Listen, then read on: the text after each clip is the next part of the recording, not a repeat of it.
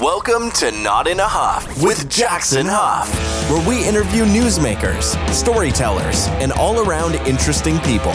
Sit back, relax, unless you're driving, and enjoy the show. Here's Jackson. Hello. I am Jackson Huff. This is Not in a Huff. Thanks for joining me. Appreciate it as always. Whether this is the first one you've ever listened to or you've listened to every interview, appreciate you being here. This is a real treat.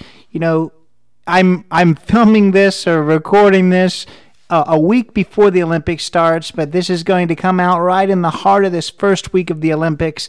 Couldn't think of a better time to release my interview with an Olympian, a U.S. bobsledder. Now, we're going to talk a lot about his experience in the Olympics. He was in the 2018 Winter Olympics that took place in South Korea. We're going to talk about exactly what bobsled is, because I don't think it's a sport that a ton of people know a lot about. So the difference between bobsled and skeleton and luge that all look relatively similar. They're all going down an icy track in some kind of sled, if you will. I don't know whether they're all called sleds. I know in bobsled it is called a sled. So they're all a little bit different, and we're going to talk a lot about the differences. Obviously, we're going to talk a lot about bobsled, given that is what he competed in. I think it's going to surprise you how long he had been competing in bobsled before going to the Olympics. It's not what you think, I don't believe. You know, there's certainly some sports that people train their entire lives from the time they can walk until they get to the Olympics for. Bobsled's a little bit different. We're going to cover a lot about that. He was a track and field athlete before he got into bobsled. We're going to talk about the experience of just representing your country, whether you're listening this from the United States or whether you're listening to it from anywhere else. Just the thrill I feel like you would have to know that you are going and you're representing your country, regardless what country you're listening from. I think you could understand just how meaningful that would be. So I asked about that. I asked about the actual experience of being at the Olympics, being in the Olympic Village, all that kind of stuff. So I hope if you're listening to this when it's posted, you're probably knee deep in Olympics right now. This is during the first week. There was talk at one point of maybe it wasn't actually going to happen. Well, as I'm sitting right now, the Japan commissioners of the Olympics, the Summer Olympics here, that was canceled, of course, last year with COVID. They said, hey, we may not have it. So I believe that it will actually still happen. I'm sure that you're listening to this and it's happening. Hopefully, fingers crossed. But it was an absolute pleasure. Absolute thrill to speak with Evan. I think that you're really going to enjoy this. You know, we don't get a lot of opportunities to pick the brain of an Olympian. So I hope that you listen to this and you learn a lot. I certainly did. So without further ado, here is my interview with Evan Weinstock. I am here today with Evan Weinstock. Evan, how are you? Doing well. Thanks for having me. Yeah, thanks for joining me. I really appreciate it. So I guess the first question I always ask people is kind of just go all the way back to the beginning and growing up. I guess with you, the big question would be, was bobsled and things like that something always in your pipeline? Because I know you, if I look correctly, you grew up in Las Vegas, which I don't feel like is a huge winter city. So yeah, definitely. I mean, I grew up in the desert, so far from any winter sports. Bobsled was not something that I had grown up really paying attention to. It wasn't until I got exposed to it through a college teammate who got an invite that I really put that on my radar. But early on, I guess in my childhood, I grew up in Vegas. I was a dual sport athlete in high school, did football in the fall, and then I did track and field in the springtime. And during track and field, I actually had a coach who introduced me to a unique event called the decathlon, which is Not contested in most states. It wasn't contested in Nevada. I actually had to go out of state to start doing some competitions. The decathlon is basically a all-encompassing track and field event where they do 10 different track and field events. So it's sprinting, jumping, throwing. It's a 2-day competition. So I did that a couple times while I was in high school. And then I started looking to going to different colleges to either play football or track. And I wasn't really decided on which one I would focus on in college. And then I actually had an opportunity with Brown to pursue both of them. So the Ivy League doesn't really have athletic scholarship, so they were able to leave it open-ended as far as what sports I want to participate in. And I thought that was a good opportunity to potentially do both football and track. And I unfortunately had a shoulder injury going into my freshman year, so I decided to take the fall season off, which was football. Only focused on track and field my first year of college, and really never went back to football. Just kind of stuck with track and field because I started having a lot of success, and plus the Ivy League academic rigors was a lot for me. So yeah, and that took me all through 4 years of college. Decided I didn't want to stop being an athlete, so I kept training. Went out to Stanford in Palo Alto, California, and I had an old track and field coach who was coaching over there. Decided to keep training post-collegiately, see if I can make it to the Olympic trials in track and field. Did a year post-collegiately and had a pretty good season. Ended up making a really small Team USA team for the decathlon up in Canada. And right after that competition was when I revisited bobsled, and they host these combines throughout the country. And I knew it was something that I'd be pretty good at least doing the combine. It was pretty much all track and field testing. So I thought worst case scenario, it was, just a really cool opportunity to keep testing different track and field fitness levels, and ended up having the top score in the country for the bobsled combine. And it's good. Rest of kind of history from there. Right. So is that a common thing with bobsled, that people come from a lot of different areas and then get involved with it? Because obviously with some Olympic sports, we hear people their whole life they've trained for that one event since they were growing up. Obviously that's not the case with you with this. Is that normal with bobsled? Yeah, I think it's one of the only events I can think of where people actually come into it much later on in life. Most of the athletes on the bobsled team were former collegiate athletes in other sports. People, as old as in their 30s are trying out for the sport. It's really, I think it's because it's a very raw athletic event where you can have these different backgrounds, and as long as you maintain a general level of athleticism, they're kind of transferable into what bobsled was. So football and track and field are probably the most common ones. And so I was no different in that I came from a track and field background and just ended up picking up the sport pretty quickly. So for people who don't know anything about bobsled or sports really in general, tell us just a little bit about what bobsledding is. Yeah, I would expect most people, especially in the U.S., don't understand what bobsledding is. It's a winter sport that basically is a mile-long ice track that we're sliding down. And there's for men, there's two disciplines: the 2-man bobsled and the 4-man bobsled.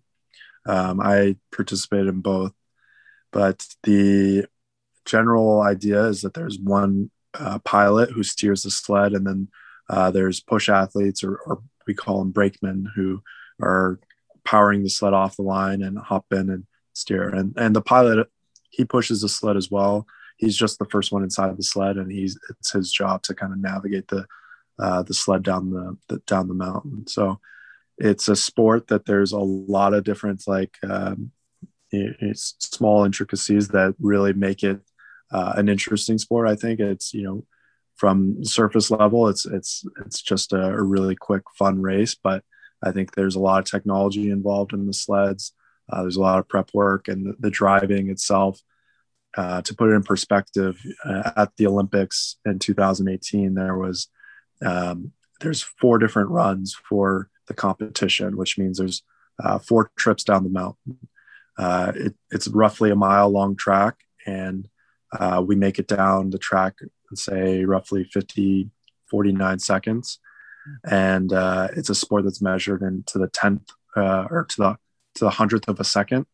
So after 4 miles of competition, there was a dead tie for the gold medal, down to the 100th of a second. So a lot of different things go in, a lot of different factors that make or break a good run. And it's kind of our job as brakemen and as a crew to eliminate and try to make it down as quick as possible. Yeah. So how do you do that exactly? I know you said, what was it? The pilot? What was the pilot and then the brakeman? How does, the brakeman in the sled, is it a sled? Yep. So how does the brakeman actually, while it's moving, what are they doing? Are they shifting their body weight around, or what's happening there? Yes. No. So I think that's, it's kind of a misconception that, we're actually leaning in the sled. We're more so, once we get into the sled, there's not a lot there. A lot of it's the prep work or it's the push for us, but we're trying to stay relaxed and we're trying to stay flow with the sled. We're trying to hold our bodies in positions where we're out of the airstream, because we want to be any sort of, if our shoulders are sticking up, it's causing like air resistance, which is going to slow us down. If we are shifting our body in the sled, that could potentially cause it to go into a skid, which is going to cause friction, which is going to slow you down. And it's not a very big sled, and typically bobsledders are very big athletes. They're big and strong. So you have 4 guys getting crammed into a sled. It's not the most comfortable, and you have to do the best way you can to get in position, hold that position all throughout the track, and follow along with where the sled's going. So we study the track. We need to understand where we are, whether it's curve 1, curve 14, or what's going on, so that we know that, how to hold our bodies in a position. And then also when the finish line comes out, when to pull the brakes if you're the very last guy in the sled. So you're talking about the tracks. I tried to do some of my research, and I know that the oldest track in the world is in Switzerland, Cresta Run. Have you ever competed there? Mm-hmm. Yeah, Switzerland's the birthplace of bobsled. They actually have a beautiful track that's all natural, which means it's handmade every year. Every other track around the world is a refrigerated concrete track that stays the same. But in Switzerland, it's kind of tradition for the town to come in and build the track every year once it gets cold enough in the winter. So it's a beautiful track. It's in St. Moritz, which is a very ritzy ski town. A lot of people go there. There's snow polo, very expensive shopping. And it's actually a track that goes from St. Moritz down through the forest, and it ends up in another town in Stellarina. So a really fun track to be, a really exciting atmosphere, because the whole town comes together and celebrates the sport. So definitely fortunate to get on that track. No, that's really cool. So again, for the average fan that sees these sports maybe, every 4 years when the Olympics come around, what's the difference between bobsledding, luge, and skeleton? So there's big differences between luge, bobsled, and skeleton. I think that so bobsled and skeleton are under the same federation. So meaning we have the same kind of board of directors, same funding. We kind of travel on the same schedule. Luge is going to be separate. And I think it's probably because the type of athletes that do skeleton and bobsled are very similar. Skeleton is where you run and you hop on a sled and you're going head first down. So there's a running component, which means a lot of athletes have former backgrounds and they transition and try the sport just as similar as bobsled athletes do. Where luge is, they're sitting on the sled and then they pull themselves to start. So it's really a technical. They're steering the entire time. It's one of those sports that you typically think of where, you're growing up as a child doing the sport, and it takes years and years of practice to become good at it. So, staying at the Olympic Training Center, we used to have luge athletes, the little kids that were basically staying with us as full-time athletes that were just developing themselves to become, the next Olympians, where skeleton and bobsled athletes are usually older and they come from other backgrounds. So I'd say that's the biggest difference between them. Luge is obviously feet first, skeletons head first, and then bobsleds in a big sled. So those on the surface level, that's kind of the main difference. So which one do you think is, obviously with just dynamics and being heavier, obviously I feel like you may be going faster, but I don't know which one are you going faster and which one maybe causes the most danger. Which one's the most dangerous? Yes. So luge is, I think, typically thought of as the most dangerous. I think you're not as protected, obviously, as bobsled. I think bobsled has plenty of crashes as well. Skeleton, you're literally inches off the ice. So if you do crash, it's not as bad of a crash.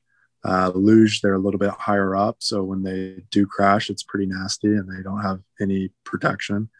I think that, famously, there was unfortunately the luge athlete that died in 2010 in Vancouver, and he was training. So all three of them are, fairly dangerous at times, especially once you crash. It's not ideal, but it is what it is. I think luge and bobsled probably go around similar speeds. Bobsleds, depending on the track, can reach up to 95, 98 miles per hour. Luge can get up to those speeds, and skeleton's not too far behind, but a little bit slower. More mass, typically the faster you go. All right. So how does competitions go? Is there a lot of domestic competitions, or do you have to really do a lot of traveling in order to actively compete? Yeah. So because most of the tracks, they're artificial and beta concrete, there's only a couple of locations around the world that you can actually do the sport. I think within the U.S., there's only two tracks. It's Lake Placid, New York, and then Park City, Utah. Canada has two tracks, Calgary, Canada, and then Whistler up in Vancouver. So there's different circuits of racing. There's the North America's Cup, where basically you just do competitions around Canada and the U.S. There's the European Cup, which is just doing competitions around Europe. And then there's the World Cup, where you kind of travel all around to all these different tracks. And that's the top level track where we're competing. So Germany has 3 different bobsled tracks. Austria has one. Switzerland has one. Then they built the one in Korea for the Olympics, and now the new Chinese track for the upcoming Olympics in 2022. So, and then there's a few retired tracks here and there in Japan or Italy, but they're not as commonly competed on anymore. Yeah. So is this a sport, given that there's very few even tracks, there's some sports that I guess there's so many people that when you get to the Olympics, a lot of times, you're competing against people that maybe you've never seen before, but given this is a little bit more of a tighter knit sport, maybe, are you in the Olympics just at a higher stage, but you're really kind of competing against some of the same people that you've competed with, the rest of the year? Yeah, absolutely. Yeah, no, it's exactly that, the Olympics, you knew everybody you were competing against, and you kind of knew how you stacked up even going into it. It's the same exact people on the World Cup stage. I think the field is a little bit larger, so they allow some smaller nations to compete. But it's a really tight community. Everyone within the bobsled community is pretty good friends from all the different nations. And so it's a good time to just kind of travel around. You go stop to stop, week to week, different countries, and we're doing the same races over and over. So certainly when we got to the Olympics, it was no different. You kind of knew exactly what to expect going into it. Yeah. So again, just to kind of familiarize ourselves with bobsled, who are if we're wanting to find like the the big names, at least in history? Who are the Michael Jordans and the Peyton Mannings of bobsled? Yeah, well, I mean, they certainly haven't got the same amount of fame as anybody like that. I don't know if anybody can think of famous bobsledders beyond like maybe the Jamaican bobsled team from the Disney. Well, I wasn't going to talk about Cool Runnings. I wasn't going to do that, but if you want to. I figured that it's inevitable that we're going to talk about Cool Runnings at some point. But I think, within the U.S., we certainly had some big names as Steve Holcomb, who was 3-time Olympic medalist, won gold for the U.S. team in 2010, 2 medals in 2014. And unfortunately, he passed away going into the 2018 game. So he's probably the most well-known bobsledder within the U.S. Certainly, he was the top pilot for our country for 20 years. And then internationally, Germany has a really dominant history in the sport. Two guys that are competing right now who won gold, and Korea, they've pretty much dominated every race since the Olympics. And, that's Francesco Friedrich and Thorsten Margus, which is his brakeman. So those are some big names within the sport. I'm not expecting people to recognize them the same as Michael Phelps or, Lindsey Vonn or anything like that. But, well, yeah, I mean, recognition doesn't necessarily mean anything. It's just more about who's the ones that really had the talent. That's kind of what I meant. Yeah, no, absolutely. I think that, Germany for sure has been dominating as far as winning medals goes. The U.S. used to be on that level. I think with Steve Holcomb when he was competing, they were winning every race. They won a couple world championships in between.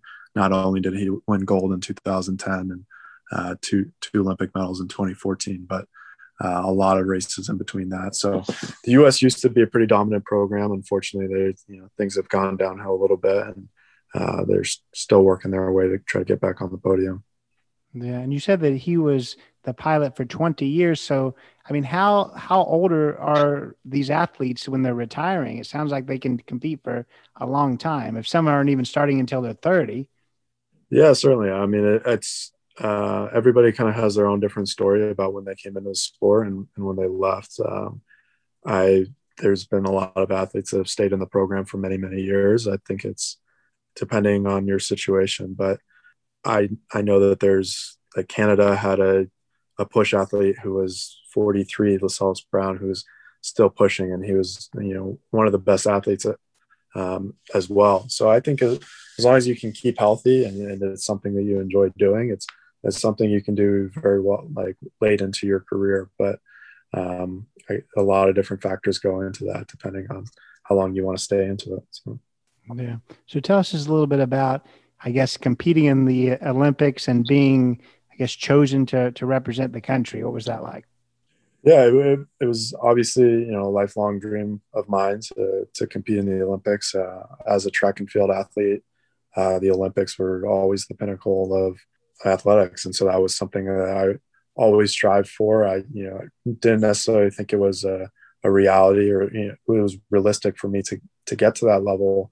But when I was introduced to the sport of bobsled and quickly saw how I was able to advance in the sport and be really competitive with not just the American program, but with international programs, that reality started to come about. And I know going into the Olympic year, I had put myself in a really good position on the team to be one of the top athletes. And I knew that as long as I could stay healthy and stay on the path that I was progressing on, that I would be at the Olympics. And so that expectation was kind of, lying around for the last year or two leading up. And then when the team was officially announced just a month before the games, it was certainly a relief. I don't want to necessarily say it was expected, but I was certainly hoping to be there. And getting to the Olympics itself was a pretty surreal experience. I was fortunate to be teamed up with previous Olympians. And so I took a lot of advice from them about what to expect, how to go in there and how to manage kind of the attention. I think that was the biggest thing was all of a sudden, now we have media attention. You have people who you've never talked to for years now, reaching out because, all of a sudden you're one of a Team USA Olympian who's really everybody wants to talk to and find out about what's going on. But it's a sport that I've been doing for the last 3 years. So the media attention was certainly a big shock and something that was had to be managed as I, still had a goal of going out there and competing. But I think I handled it pretty well. I really enjoyed the experience. I think that it was, I tried to take in as much as I can, even with competitions going on throughout it. I tried to get to other events, see Shaun White win gold and some other cool things like that. So, yeah, you may have been in the last Olympics that's just completely like we were used to back in the day. Who knows what the Olympics are going to look like in the future? This next one's already going to be an interesting one from what I hear. Yeah, definitely. It's unfortunately what's going on with the world lately, and especially with sports and athletics, it's perhaps may never kind of be the same, just with getting spectators and fans. But I know they'll do everything they can to keep that spirit and the experience going for not only the athletes but the fans. And looking forward to kind of seeing how it progresses the next year or two. Yeah. I like to hear, obviously, there was a lifelong dream. I think it's kind of interesting to hear that probably even as a high school senior, when you were dreaming of going to the Olympics, you probably would have never thought it was going to be for bobsled, I guess. Yeah, no, it was certainly not on my radar, especially in high school and in Las Vegas. But it was a really unique opportunity that I felt really fortunate for, and it was really exciting. I think I was Las Vegas's first ever Winter Olympian, so that was a pretty cool experience to come back to, especially now that they have a professional hockey team. I think it was really cool for people to see, and I think it was kind of opened them up to a whole different world of winter sports in the local area. For sure. So what's something maybe about the Olympics? This is always a hard question for people to answer, but what's something about being involved in the Olympics that may surprise people? Yeah, I guess it goes by extremely fast. We were out there about a month, but the whole Olympics itself was only about 2 weeks. I think one thing that I was slightly disappointed on, I had all these friends and family come and visit me, and I just really didn't have the time, or really logistically I couldn't link up with them just because we're kind of on lockdown in the Olympic Village. So I wish I would have had an opportunity to really take in like what was going on, because it really is like the biggest world event at the time. And there's so much going on as far as entertainment or things like that. And really, I was just kind of isolated in a bubble and carrying on, like, as you pointed out, it was the same kind of competitions as I was doing prior, just with a little bit more attention. So it was a really fun experience, especially for my family and friends to enjoy. And I certainly kind of wish I could have relived it from another perspective as well. So, yeah. Well, I mean, I guess one thing to ask about it, and we'll change the slogan you're used to there in Las Vegas, but I mean, is the Olympic Village as crazy as people say, or is what happens in the village stays in the village? Yeah, I don't know. I mean, I think that maybe that was another surprise for me, that it wasn't as crazy as I expected or I'd heard. But maybe it was just from my perspective. I think I lived in a suite with 8 other bobsledders, and I had competition. The 2-man was the first or the second week of the Olympics, and then the 4-man was the same day as the closing ceremony. So maybe it was just our group wasn't going out and partying as much, or wasn't able to take in some of those experiences. But I think I expected everything to be just a little bit more chaotic. And I think most athletes in general that I was around seemed a little bit focused and more buttoned up. So, yeah. Well, that's probably a good thing given, the task at hand. But yeah, so what I couldn't really find is, I mean, you're on the USA website, but are you still involved in the program, or are you not competing anymore? I think that's a tougher question than I wish I could answer. I think it's I after 2018, after the Olympics, I decided to take some time to develop my career outside of the sport. So I walked away from the team. I moved out to San Francisco. I was working full time, and since then have relocated to New York City. I've been working here full time now. Still trying to figure out, if there is a pathway of me returning. I haven't, officially retired or closed that door. I'm still pretty young. I walked away as one of the younger guys on the team, and certainly at a really high level. Um, I found it difficult to train at the same way I like to train, especially while working a full time job and being in the real world. I think as athletes, we're just so used to kind of being in our bubble of the Olympic Training Center, and really just focused everything on training, which was, eating, sleeping, and whatever we could just to work out the next day. And now I got to manage finances, do other things, and navigate the real world. And I think it makes it a little bit more difficult, but it's not out of the question. It's something I'm still trying to consider if there's time for me to get in shape, or really with the state of the team.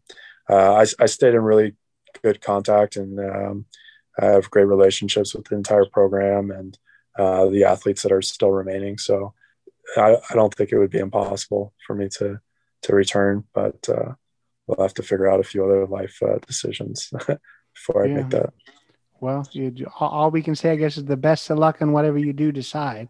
So is it, you said that, it was a life of training and kind of only thinking about that. So when you were on the team and preparing, was that your full-time job? Was that all you were doing?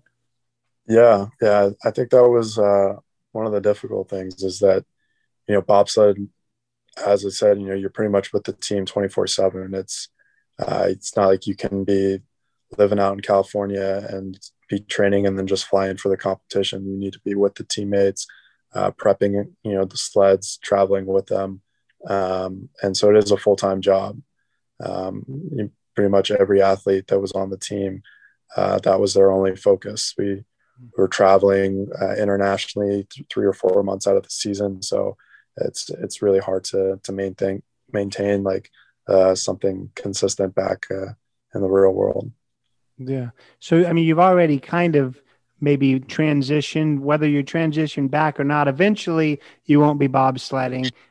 So what does the future hold? What are your passions outside of the sport? Yeah, I think I'll forever be trying to answer that question, but I think uh, I was fortunate to get a pretty good degree in college. I was a biology background. I was pre-med at the time. Don't really have any interest in going back to medical school. So I ended up working in medical devices out in San Francisco. I've been selling those with orthopedics, and then worked for a healthcare startup for a little bit out in New York, back working for a medical device company. So staying within healthcare has kind of always been something that's interesting to me. But definitely considering other careers and other business professions. So Yeah, whether you go back to bobsled or not, I think you forever have, maybe the winner when people say, "What's three interesting things about you?" To have been an Olympic bobsledder, I think you may beat just a few other people. Yeah, it certainly helps with dating too sometimes. Well, I'm sure. Yeah, I can only imagine. Yeah, so I mean, Yeah. it's been a pleasure speaking with you. I do want to make sure, should you have any way that you want people to connect with you. I don't know whether that's the case, but if you've got any social media you want to shout out there, always give people the opportunity. Yeah, sure. I'm, not as active as I used to be when I was an athlete, but certainly my messages are always open on Instagram. At Evan Weinstock is my profile. So, happy to talk to anybody about anything, or I'm sure there's many people out there considering about maybe trying out for the team, and I would encourage you to, and certainly happy to talk to people about anything. So. Absolutely. Well, I appreciate your time. It's been a pleasure speaking with you. Thanks, Jackson. Appreciate it. And that was my interview with Evan Weinstock. Hope you enjoyed that one. I learned a ton for sure.